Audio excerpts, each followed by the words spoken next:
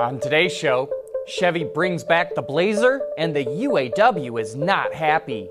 Volvo develops self-parking technology for yachts, and PSA thinks it can make big money in ride-sharing. All that and more coming right up on Autoline Daily.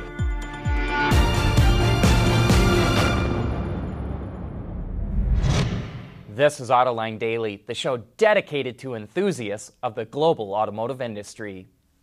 General Motors is giving two of its top executives new responsibilities. The Detroit News reports that its head of global product development, Mark Reuss, will take over some of the product-related responsibilities of President Dan Ammann, including Cadillac. The company is making the move to allow Ammann to focus more on GM's self-driving efforts. GM plans to launch an autonomous ride-hailing service next year, and we recently interviewed Dan Ammann on Autoline this week, and you can learn more about his plans for the company in that episode. Volkswagen is shaking up its organizational structure and giving regional responsibilities to its brands. Volkswagen is now in charge of North America, South America, and the sub-Saharan region of Africa. SEAT will take the lead in North Africa. Audi will be responsible for the Middle East and the Asia-Pacific region, except for China, which will remain in the hands of the VW Group.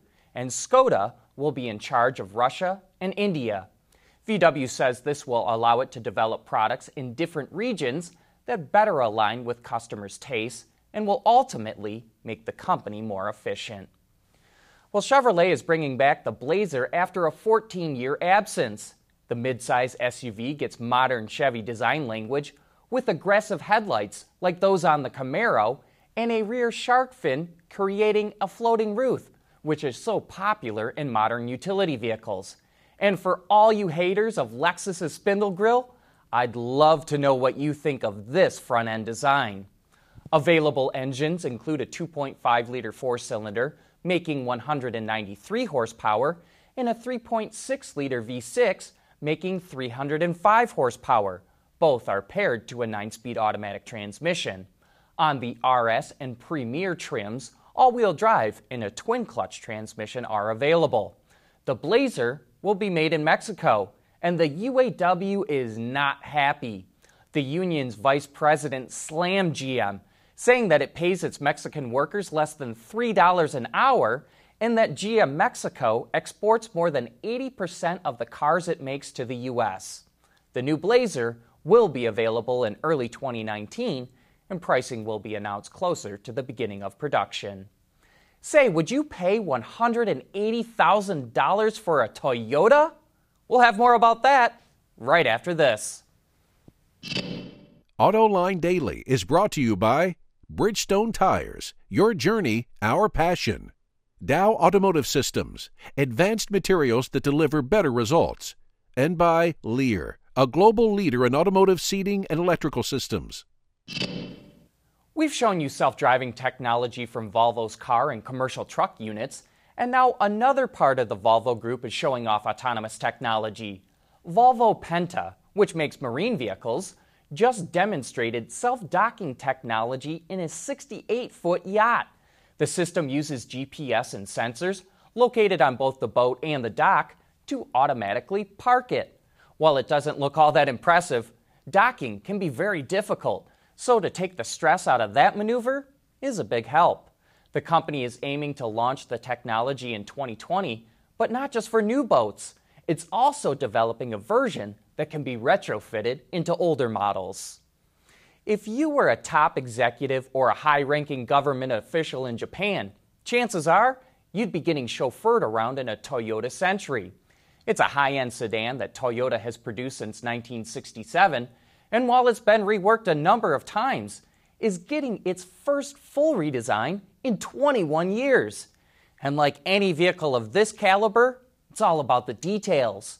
The Century unique Phoenix emblem is handcrafted over a 6-week period, and the 7 layers of paint are wet sanded 3 times to ensure a mirror finish. The back seat features plush seating with a place to kick your feet up and a large display screen for viewing pleasure. While a number of Century models in the past could be had with a V12 engine, the new third generation is powered by a 5-liter V8 hybrid system, which combines for a total of 425 horsepower. Toyota says it's only planning to build about 50 of these bad boys a month, and they'll retail for 19.6 million yen, or about $180,000. French automaker PSA thinks it can make big money in ride-sharing. We'll tell you why, coming up next. Lighter, safer, stronger, quieter, and more sustainable. Tell us where you need to go, and we'll help you get there. Dow Automotive Systems. We don't succeed unless you do.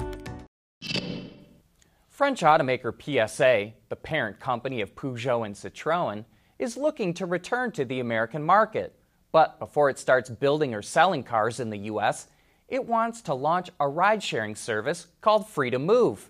And on Autoline this week, we're joined by Larry Dominique, the CEO of PSA North America. And he talked about why the company believes it can make big money with ride-sharing. We are a high-revenue, high-cost, high-regulated business. What's the typical return on sales for an automotive company? 4%, right? What's the typical return on investment for a technology company? Way above. It's way above that. Not only in valuation, but in revenue, because once you scale, it's free. To the most part, it's free once you scale. So mobility as a service allows you to have specific revenues in certain verticals, like a car-sharing model, for example. But also, if you're a service provider, if you're an aggregator, for example, like we are, you have the opportunity to tap into a piece of every transaction, right? And instead of selling X number of cars per year to X number of consumers, you now have the potential to have a customer base that's magnitudes higher, because you have 1 million customers, right, for your app or your service, not just the 50,000 that bought your car that year. Mm-hmm. So revenue never looks balanced, because the transaction prices are $33,000, $34,000 times 17 million. It's a lot of revenue, right? But the cost associated with that business is very high, right? So as we talk about distribution and models, we also want to help change that paradigm a little bit as well. But we do believe it's complementary. And we do believe that not only within the services, we've talked about autonomous vehicles and vehicles within ride-hailing and car-sharing. We still want to produce those, and we still want to sell those, but you're not selling them to private owners. And for more about PSA's return to the U.S. market, you can watch that entire episode right now on our website, Autoline.tv, or you can find it on our YouTube channel. That wraps up today's show. Thanks for watching. Have a great weekend. We'll see you here again on Monday.